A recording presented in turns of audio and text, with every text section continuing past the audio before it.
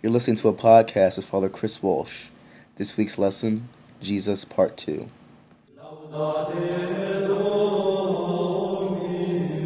We started last week looking at Jesus and sort of just some of the bigger issues, but today we're going to get into some of the first part of his life, and then next week we'll do Jesus. So this is Jesus 202, and then next week will be Jesus 303. I was in that college mindset so that we can look at it.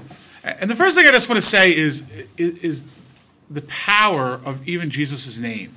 And there's some references to this in Scripture where they say, actually they sang today at the Mass, at the name of Jesus, every knee bends, every head shall bow. Yes. But even in our own lives, I remember I worked for a while with emotionally disturbed kids, and it was a locked facility, and we ran into some really dark stuff with some of the kids. But there was this guy I worked with who was a Christian, and it was really neat because sometimes when we'd be sitting there and I could see that he was praying. I was like, what are you saying? And he would say, I'm just saying the name of Jesus. Mm-hmm. He goes, there's a goodness in this child, and I know, but the dark spirits, and so I just say the name of Jesus. And from that point on, and that was probably, almost 20 years ago, just whenever I feel myself just filled with anxiety, or you kind of sometimes sense that feeling of darkness sometimes around you, even sometimes, sadly, some people, just to say the name of Jesus. We don't have to get into elaborate prayers, but just calling on the name of Jesus. And just simply, it's another way of praying, even if you're not in a dark place, but just that maybe that spirit of depression or whatever is coming over you, just to sit and say the name of Jesus over and over again. It's actually a very popular tradition in the Orthodox Church, the Russian Orthodox Church, to just simply say the name of Jesus over and over and over again as one is walking. So just throw that out to you for your own spiritual life. So next week we begin the season of Advent. Did we talk about that at all already? No. Okay. So I'm sure we'll pick up on that a little bit next week. But when you go into church next week, things will look different. Instead of the green or the white that we've been wearing, we're wearing what color? Purple. The purple of Advent. Purple is a penitential color because Advent is actually a season of penance. Penance at Advent and at Lent. So, and you'll see a wreath with 4 candles, 3 purple and 1 pink candles. That becomes the Advent wreath.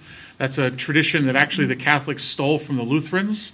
It's actually a Lutheran tradition from the 1600s in the north of Germany. And actually, the Lutherans stole it from really the native religions. Mm-hmm. This custom of during the darkness of winter, bringing in some greens from outside as a sign of life. The idea of, although it's depressing, and again, think about it, if you're a farmer, the winter time can really be depressing. You're not working outside. There's not a whole lot to do. It's cold. Your whole family's probably cramped into the one room where the heater was, So it can really probably be very difficult. And so they would bring in some greens. Just the fragrance, the smell helps, and so you'll notice that. And the next 4 weeks will be focused on preparing for Jesus. So it's kind of nice that we're having this conversation now. And I'm just going to kind of go through this, not quickly, but thoroughly. And so we say in the Creed that Jesus, and we picked up on this a little bit last week, Jesus was conceived by the power of the Holy Spirit. Okay, so at that annunciation, Mary, this young Jewish girl, and the angel Gabriel says, Hail Mary, full of grace, the Lord is with you. You are the highly favored one, and God wants to overshadow you and allow you to conceive. And Mary does question, how's this possible? I mean, I think if any of us had an angel appear to us, we might say, hey, what's going on here? And so Mary does question, but she questions in faith. There's nothing wrong with questioning. There's nothing wrong with saying to God, God, what's going on here? As long as we question with faith, knowing that God does have an answer, that God does have a way. When the angel explains what's going to happen, Mary says yes. And that yes is important because Mary's acting in freedom. This is not being forced on Mary. Mary's acting in freedom, so she says yes. And again, from the early church fathers, that beautiful line that she conceived first in her heart, that she believed in her heart, and then she was able to conceive in her womb. That's how she became pregnant. So this is by God's power. She has 9 months of pregnancy. She carries Jesus like any woman would carry her baby. Although this was a miraculous conception, everything else is pretty normal. So Mary, those of you who have given birth, you can identify Mary would have had morning sickness probably, and weird cravings, and her back would have hurt, and all of these different beautiful things. I'm not sure if anyone has seen the movie The Nativity, but there's a beautiful scene in that where they're going off to the census, they're going off to Bethlehem, and Joseph is sort of helping Mary up on the donkey, because she's tired. And of course, as they're leaving, all the neighbors are like chattering, like, oh, there she is pregnant, and they're not living together, what's going on? And they're gossiping, and there's a great line, because the character who's playing Joseph says to Mary, oh, I guess they're really going to miss us, aren't they? Sort of this humor. Mary and Joseph loved each other again. Although their relationship was not normal as we would understand it, there was still that love that was definitely there. We say that Jesus was born of the Virgin Mary. And just to mention about her, just in a few weeks we'll celebrate on December 8th what's called the Feast of the Immaculate Conception. The Immaculate Conception points to the conception of Mary. The Immaculate Conception is not when Mary conceived Jesus, but when Mary was conceived within the womb of her parents, St. Joachim and St. Anne. Conceived in a normal way. Okay, Mary's parents, had relations in a normal way and conceived her in a normal way. The difference is that God preserved Mary from original sin. God stepped in. And again, this is hard for us to imagine because it's so out of time, but God steps in and applies the grace that Christ is going to win on the cross 30-some years later. Actually, probably more than that, 60 years later, because Mary's a child. And applies it back to that moment so that Mary is free of sin. That's the one thing that makes Mary different from us, in that she was born without sin. Now, once we've been baptized, we're on the same par, because then we're free of sin as well. So Mary is conceived without sin, and the church has always said that Mary is always a virgin. We talk about the perpetual virginity of Mary, that Mary was a virgin before, during, and after the birth of Christ, so that she didn't have relations with other people. We'll eventually talk about, in the Bible it says that she has brothers and sisters. It's cousins or other loose relatives, the term that is used there in the context in which it's used. The reasons why it's important that we hold up Mary as a virgin are twofold. One, the idea that if there was other children, or maybe she did have relations with Joseph or others, that calls into question who the father of Jesus is. That we want it very clear that the father of Jesus is God. That's what makes Jesus so unique. The other part, on a more spiritual, theological level, is that Mary becomes a symbol of the church. And that since the church is only focused on Jesus, we want Mary only focused on Jesus. So that's the two aspects there. Eventually we'll talk more about Mary, but just as we're going through the life of Christ, I thought it was important that we put that out there. He's born in the manger. The simplicity of that, which we'll talk about as we get to Christmas. Early on, the first thing that happens, the first two groups of people that come to visit Jesus, the shepherds and the magi. Two groups of people that were total outcasts. The shepherds were all seen as nuts. These guys slept out in the field with sheep and goats. They were the throwaways of society. And God wants them to come adore first. The Magi, in a sense, also. They're representing the outsiders also. They're not Jews. They're not even Greeks. Scholars tell us they were probably from Persia, what is today Iraq.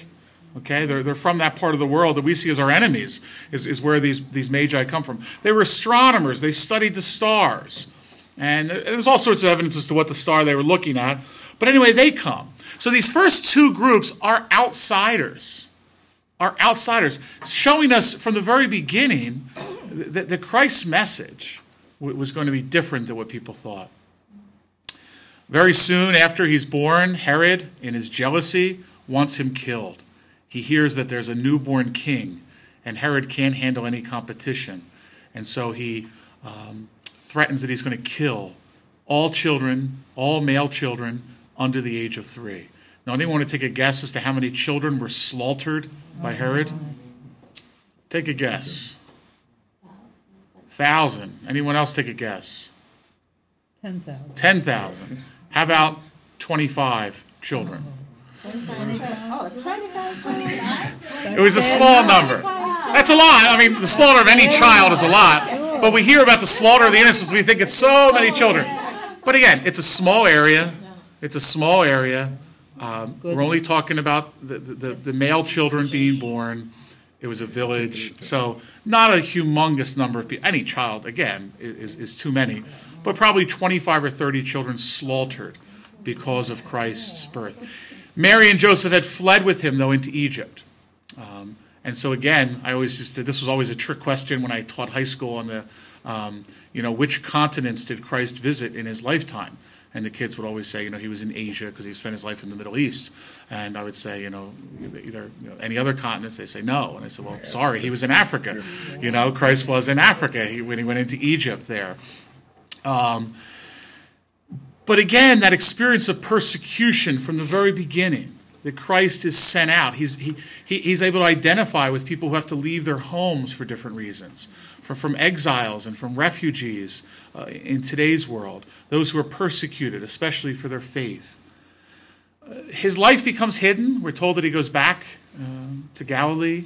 He grows. The next time we see Jesus is the finding in the temple where he's teaching. He's taken on this role. Again, not an unheard of thing for a 12-year-old to get up and teach. It's actually what happened, as we said, at a bar mitzvah or a bat mitzvah, where a Jewish child would get up and teach. So teaching at the age of 12 or 13, wasn't unheard of. But what made it different was that Jesus did it with such authority. Such authority coming, and others recognized that. As a child, I skipped over, there was the presentation in the temple where Mary and Joseph would have brought him up and made the offering. It's one of the ways that we know that Joseph and Mary were poor, because they offered turtle doves. They didn't offer the goats and rams that the wealthier would have offered.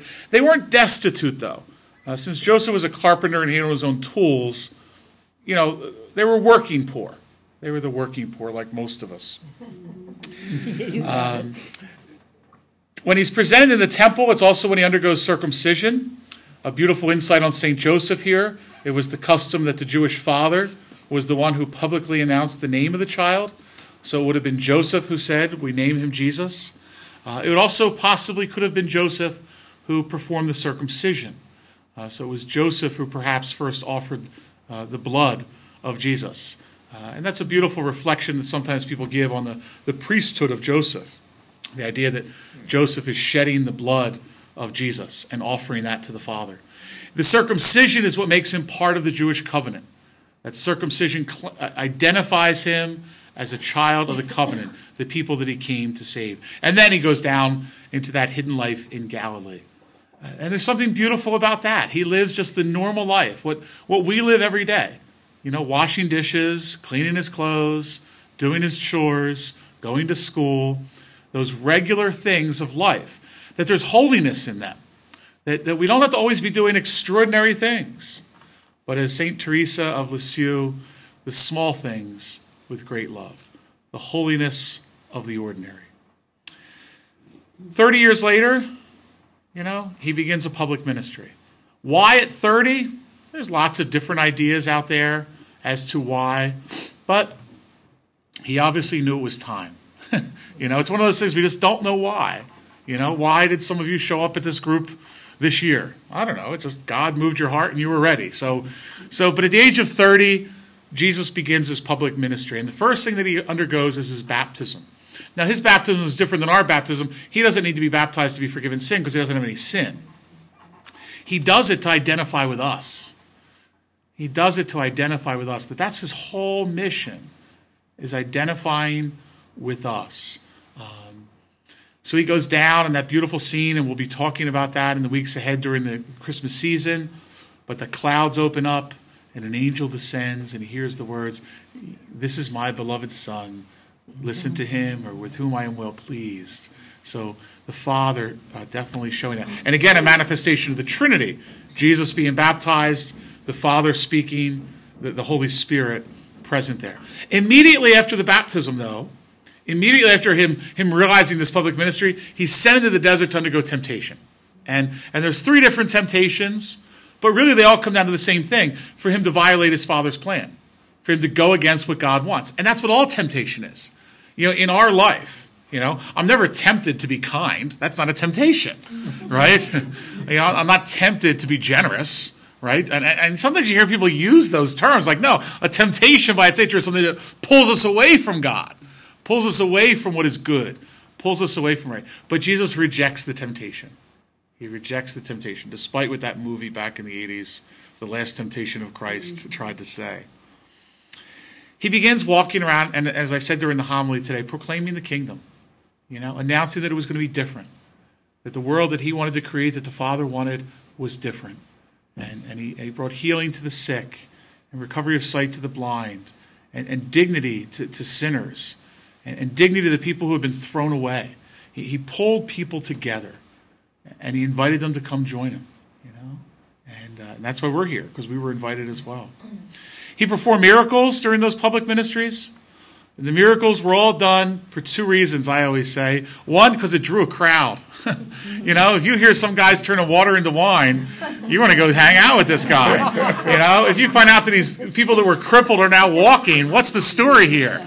It draws a crowd. It gets people's attention, right? That's happening today. In many new mission countries, we say it's accompanied by signs and wonders. And this was, I'd say 20 years ago when Africa was first being evangelized in a big way.